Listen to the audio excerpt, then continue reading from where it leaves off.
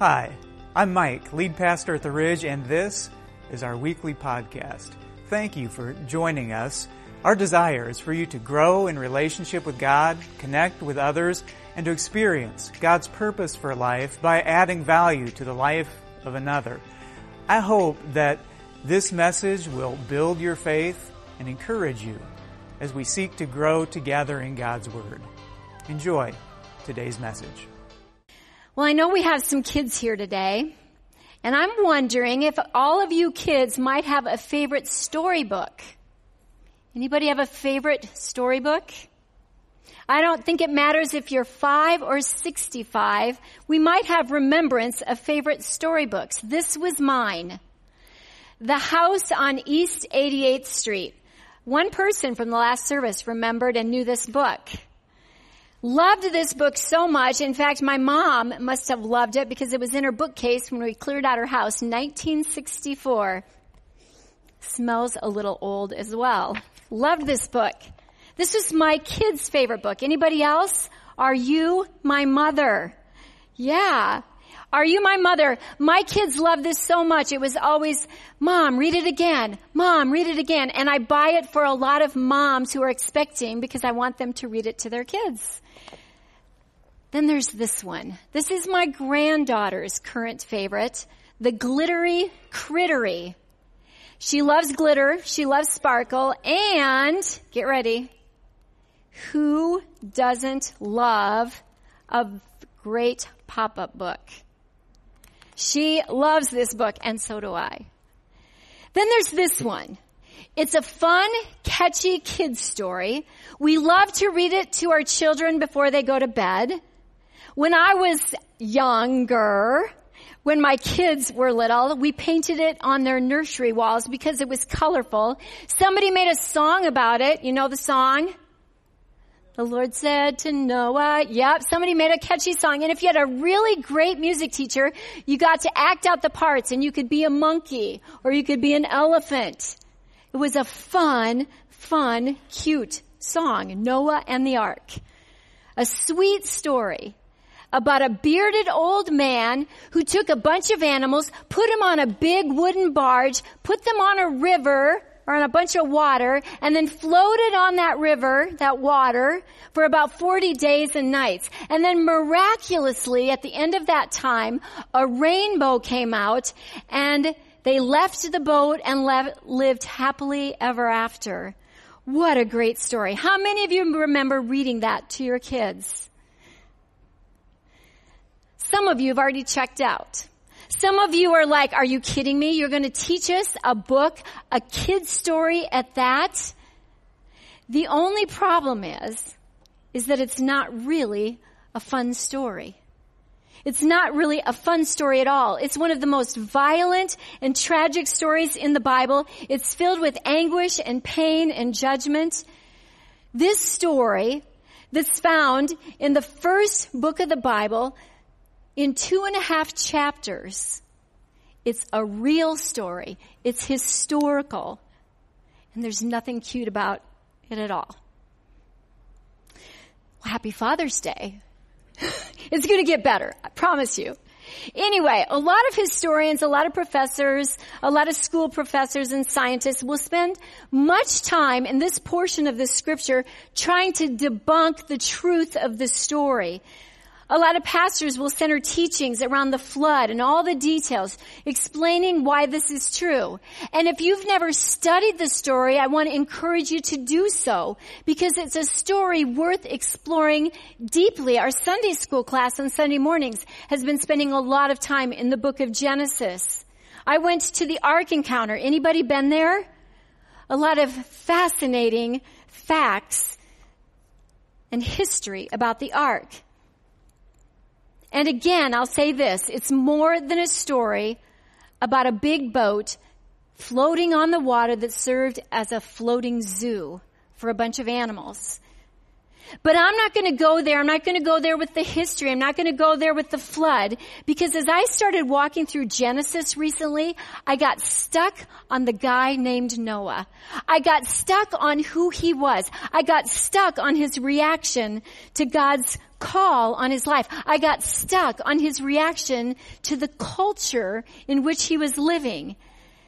And you may or may not know this, but if you brought pen and paper, if you're taking notes, you might want to write these references down because Noah was talked about in more than just the book of Genesis. Noah is talked about in the genealogy of the nation of Israel, in the book of 1 Chronicles. He's talked about in the book of Isaiah, chapter 54, in the book of Ezekiel, and again in the Hall of Faith chapter, Hebrews, chapter 11. Noah is referred to as one of the guys who, by faith, did what God asked him to do. And then yet again in the book of 1st and 2nd Peter. So that's pretty significant, I think. He wasn't just a small character in the Bible. And then to top all that off, Jesus refers to Noah when he's teaching his disciples on the Mount of Olives about his return. The scripture says in Matthew 24, as it was in the days of Noah, so it will be at the coming of the Son of Man. For in the days before the flood, people were eating and drinking, marrying and giving in marriage up to the day that Noah entered the ark. And they knew nothing about what would happen until the flood came and took them all away. And that's how it will be at the coming of the Son of Man. So what I want to do today is I want to dig into this guy a little bit. I want to dig into the character of Noah because I think that there's probably some things that we can learn from him. I think there's some things, and I pray that there are some things that would cause us to take pause. I know I've certainly taken pause and looked at my own life in studying this guy named Noah. So we're going to find this in the book of Genesis chapter 6. If you've got your Bibles, open them there or your Bible app or the screen, starting at verse 5. The Lord saw how great the wickedness of the human race had become on the earth, and that every inclination of the thoughts of the human heart was only evil all the time. The Lord regretted that he had made human beings on the earth, and his heart was deeply troubled. So the Lord said, I will wipe from the face of the earth the human race I've created, and with them the animals, the birds, and the creatures that move along the ground, for I regret that I've made them. But Noah found favor in the eyes of the Lord. But Noah found favor in the eyes of the Lord. And this is the account of Noah and his family. Noah was a righteous man.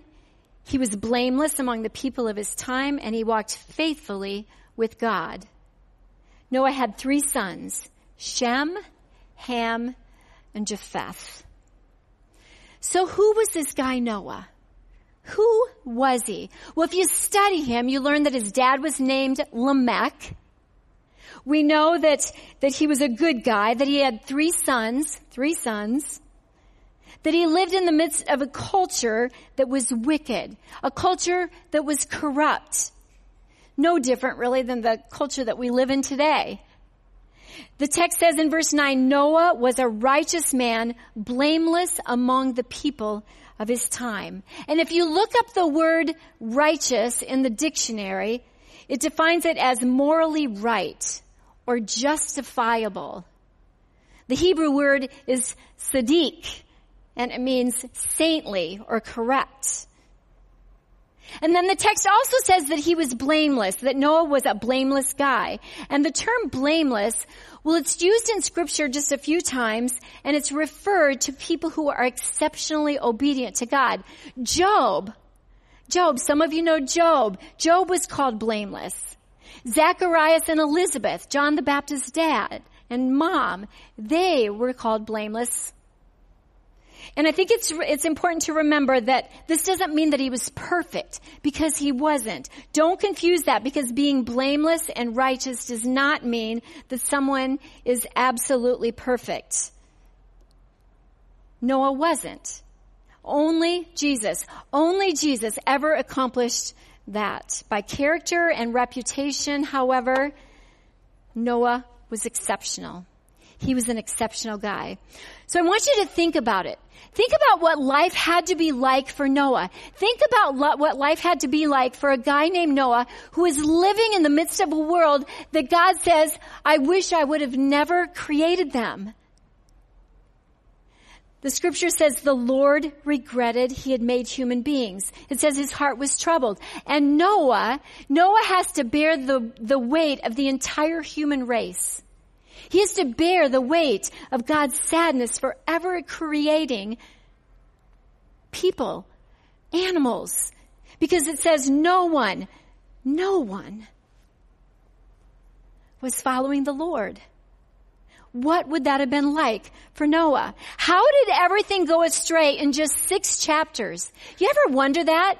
6 chapters into the Bible, we read in chapter 1 that God's created the earth and it's good, it's beautiful. And then just 6 chapters later, everything has gone awry. And Noah and his family are living in the midst of this. And God's given the people over 1,600 years to change. Did you know that? Over 1,600 years. They've had an opportunity to change, to start following God, but they didn't. And just like Jake said, sometimes I feel a little heavy when I look around me and I look at what's going on in the world and I listen to the news feeds and I read the social feeds and I feel a little bit like Noah. Like, seriously, is there anything good around me? And sometimes my viewpoint of our culture in which we live can be more cynical than optimistic. But I try not to hang there because then I read stories like Noah. And I ask myself, God, would you find me righteous? Ask yourself that. God, would you find me righteous? Would you choose me to do something like build a boat? Would you put me on the boat? Would you pick me, God, just like in the movie Shrek, the donkey. Pick me, God. I wonder, would he pick me? Would he pick my family? And dads here today, think about this. Think about this on this day that we celebrate you as dads. There's immense responsibility to be a dad who's a Christ follower. And here's the beautiful thing. You can choose to be righteous. You can choose to follow God. You can choose to lead your family as the spiritual head of your home and not leave it up to your wife. You can choose to be a godly man and a godly woman, just like Noah. And he had to be, right? His kids joined him on the boat. That says a lot about who Noah was as a dad, as a husband. And friends, even though we lived in this messed up world, there is a way to be righteous. There is a way to be blameless and to let our light shine in the darkness. That's what we're called to be. That's what we're called to do as Christ followers. The book of Matthew says, you are the light of the world. You are the light of the world. And so therefore, let your light shine before others that they may see your good deeds and glorify your Father in heaven. Listen, you are the light. We are the light. And every single time, light dispels darkness. Every single time, without doubt, it's a proven fact. Light dispels darkness. So let's be the light. Let's be the light. Well, God found Noah righteous, and now Noah has to choose if he's going to be obedient. He has to choose if he's going to be obedient to this huge assignment that God has given him. God says, make yourself an ark of cypress wood, Noah.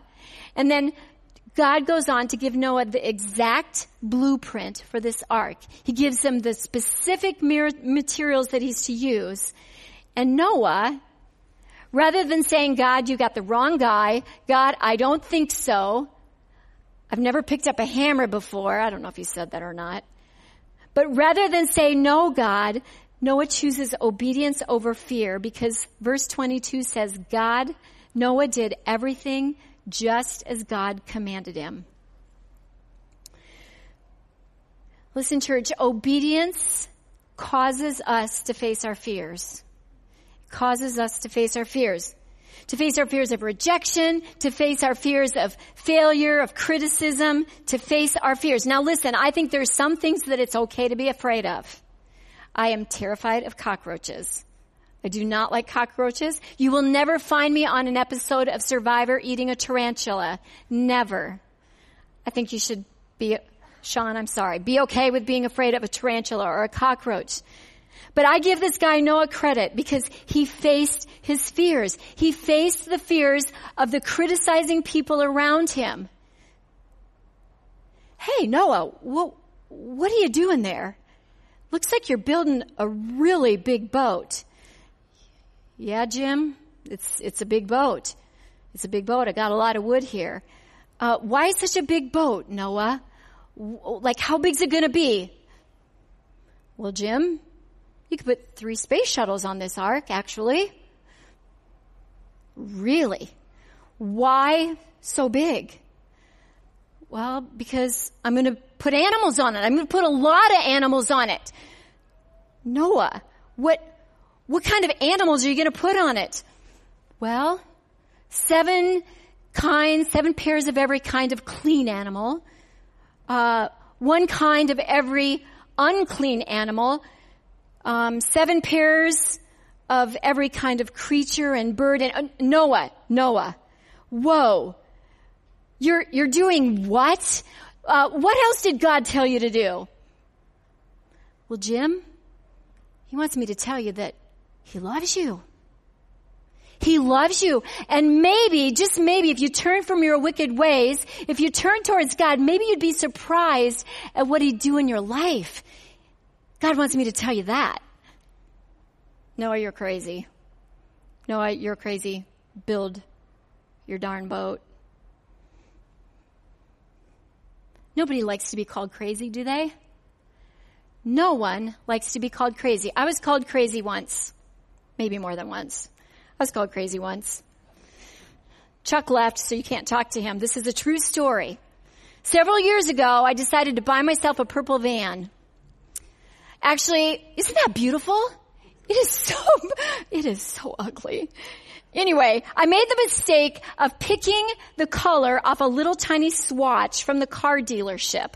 I was working for a company that I got a new vehicle every 3 years, and I picked this color. I was so excited, and we drove up to Ames to get it and pulled into the parking lot, and I saw this rose mist van, as my son politely reminded me the other day. And I thought to myself, what in the world have I done? And my husband said, what in the world have you done? I am not going to be seen driving that ugly rose mist van. And he did everything possible for 3 years to never drive that van. Well, the thing is, didn't have a choice. I'd bought it. So we took it home, and about 2 or 3 weeks later, I drove it over to the grocery store early in the morning. This is pre-cell phone days, but it has some electronics on it. And I got in the car, and I turned it on, and I'm pretty sure I put it in gear. I put it in gear somehow, and everything started flashing. Everything started going crazy, and I tried to take it out of gear, and I couldn't. And my beautiful purple van is driving forward in the parking lot, and I'm trying to reverse it and stop it and do anything, and nothing was happening. And the thing was, I had parked by this great big huge cement light pole, and my van was just slightly like this, parked by it. And as my van was doing this berserk crazy thing, the light pole took the entire passenger side of my van from front to back. Crunch. And I'm sitting in my van going, what's going on? I'm trying to stop it, trying to figure it out. Finally, I came to my senses, and I thought, oh, shut it off. Shut it off. So I shut it off. Couldn't call my husband, no cell phone. And I thought to myself, my husband's going to think I'm crazy. My husband's going to kill me. And I drove home. My husband didn't kill me, but he did say, Julie, you're crazy. vans don't drive themselves. Vans don't just go into gear and go forwards, and that doesn't happen. And I said, Chuck, this really happened. I am not crazy. I took it to the car dealer. The car dealer said, lady, there is nothing wrong with your van. You're crazy. And for the next many months, I was trying to convince them that this really did happen. The thing was, to my defense, there were several other things that happened to this van during the lifetime in which I owned it, which was pretty fleeting. And so I know what it's like to be called crazy. And it doesn't feel very good. And the thing is, there's nothing in this story that says they thought he was crazy. We've written that into the story, right? We've written that into the story. But seriously, how does somebody week after week, month after month, year after year, build this big, huge boat, big enough such that it would hold 3 space shuttles and not have people around town think you're crazy? I don't think he was probably the most popular guy in town. And what did Noah do? What did Noah do, knowing that every single day he was facing rejection and criticism from those around him in his community? But Noah kept the course. He knew the truth. He stayed the course. He knew that he was God's plan to redeem the world, so he stayed the course. And during this time, certainly he was sharing the love of God with people around him. Certainly he was sharing God's love and mercy, and nobody believed him because nobody but his sons and their wives and his wife were on the boat. What did that feel like? Time and time again, to share of God's love and to be rejected. Well, following God's commands, following his plan for our lives, it's not easy. And I think too many Christians have a commitment of convenience. We stay faithful, we stay committed as long as it's safe, as long as it doesn't involve risk or rejection or criticism. And obedience, well, in my experience, it's seldom comfortable and it's seldom convenient. What do you do when you get discouraged? What do you do when you share the love of Christ with someone and they reject you? What do you do when you know that God's telling you to do something and someone says, you're crazy? You're doing what? How do you respond? Well, Noah finished the boat. Noah finished the boat. And the text says, in the 600th year of Noah's life, on the 17th day of the 2nd month, on that day, all the springs of the great deep burst forth, and the floodgates of the heaven were opened. And Noah and his family and all of the animals, all the kinds of animals and birds, well, they entered the ark, and then the Lord shut them in. Noah doesn't say Noah shut the door. It says the Lord shut him in. And then it began to rain, and it rained some more, and it rained for 40 days and for 40 nights. And for some of you, as you hear this story, you are brought back to vivid memories of isolation during COVID. And you thought, this is going to be fun. This is going to be amazing. We'll homeschool the kids. We'll work from home. We won't ever have to get dressed. My wife will learn how to cut my hair, and I'll save all kinds of money. And then your kids join in. And the thing was, it wasn't so much fun, was it? And I think it's one thing to be made fun of for years for building a boat in your front yard, but I think it's an entirely another thing to be facing the reality that you're stuck in this boat and to know that everyone around you is perishing. To know that your friends, to know that the kids that your kids played with, to know that the teachers that your kids learned from in school, to know that the guy at the local market, to know that this place where you worshiped, that everything around you was demolished, that everything was being wiped away.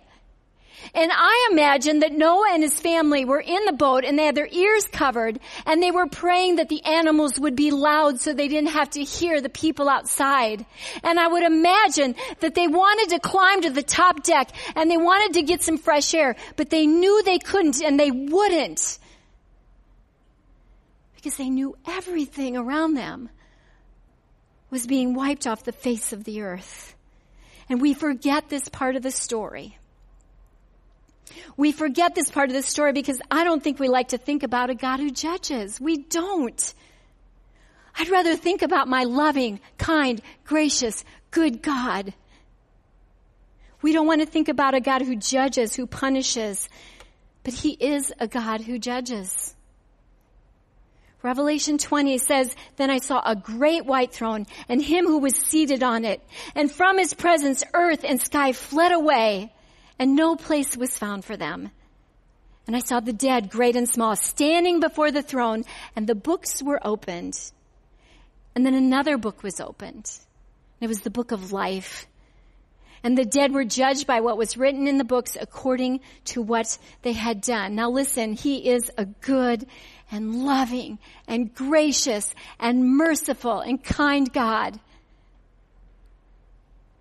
He is, but in the Noah story, we're reminded that this is much more than a fun story about an old man with white hair who took his family and some animals on a boat for a trip. He is a loving God. He's also a God who judges. Well, the scripture goes on in telling us that for 40 days the flood came. It kept coming on the earth, and the waters increased, and they lifted the ark high above the earth. It says again, the waters rose, and they increased greatly on the earth, and the ark, but it floated on the surface of the water. They rose greatly on the earth, and all the mountains under the entire heavens were covered. The waters rose and covered the mountains 4 times. In just 4 verses, we get a sense of what's happening here. We get a sense that this isn't a small flood, that this is a life-changing, life-shattering flood that changes the course of all mankind. And all the while, Noah and his family, they're on the boat. And they're living through the knowledge of the devastation that's happening outside. And all the while, he's persevering the storm. He's persevering the storm. And you know, nobody who walks on this earth is exempt from storms. No one is exempt from seasons of life when it feels like the water's coming at you this way, and then it's coming this way, and then it's coming up again, and it's pounding down on top of you. There are seasons in life that sometimes feel like that. A health diagnosis, a death of someone close to you, a lost job, difficulty trying to figure out how you're going to put enough gas in your gas tank. There are seasons when life is hard and it feels like we're getting pounded on. Noah is an example for me. Noah is an example because he stays the course, even though he doesn't know the outcome. And I think that often our character is developed, that we are refined. There's scripture that talks about the refiner's fire. God does something in us in those seasons, in those storms. Noah stayed the course, and so too should we. Well, storybooks. We all have a favorite. This was mine. The House on East 88th Street. Lyle the crocodile was such a great house guest in this home. And then, Are You My Mother? A bird's quest to try to find out his mom after he falls out of the nest. I highly recommend it.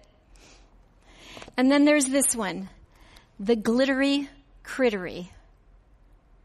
My granddaughter's favorite because she loves glitter and pop-up stories. And here's the deal. Even though the Noah story is not so much of a light, fun story, it's still my favorite story. It's still one of my favorite stories in the book of the Bible. Because in Noah, we see about this guy's obedience. this man's godly obedience and how he brought salvation to others because of following God. God could follow through with his plan. It's a story of how one man's obedience brought God's plan to fruition. Noah's obedience saved his family. And then his obedience allowed God to bring the Messiah, Jesus Christ, so that he could walk on earth and then be obedient unto death for the salvation of the world. And that's why I love this story. And church, it's important to remember that we, God's people, we, God's church, are God's primary tool to reach the world. We are God's primary tool to tell others about Jesus, to tell this broken world about Christ. We, God's people. Scripture says in Romans 10, read this with me. But how can they call on him to save them unless they believe in him? And how can they believe in him if they have never heard about him? And how can they hear about him unless someone tells them? Friends, the world needs Jesus. The world needs Jesus. The world doesn't need just the big guy upstairs. The world needs Jesus. And we have a world that I don't think wants to hear the truth. I think we live in a world that doesn't know that there's hope.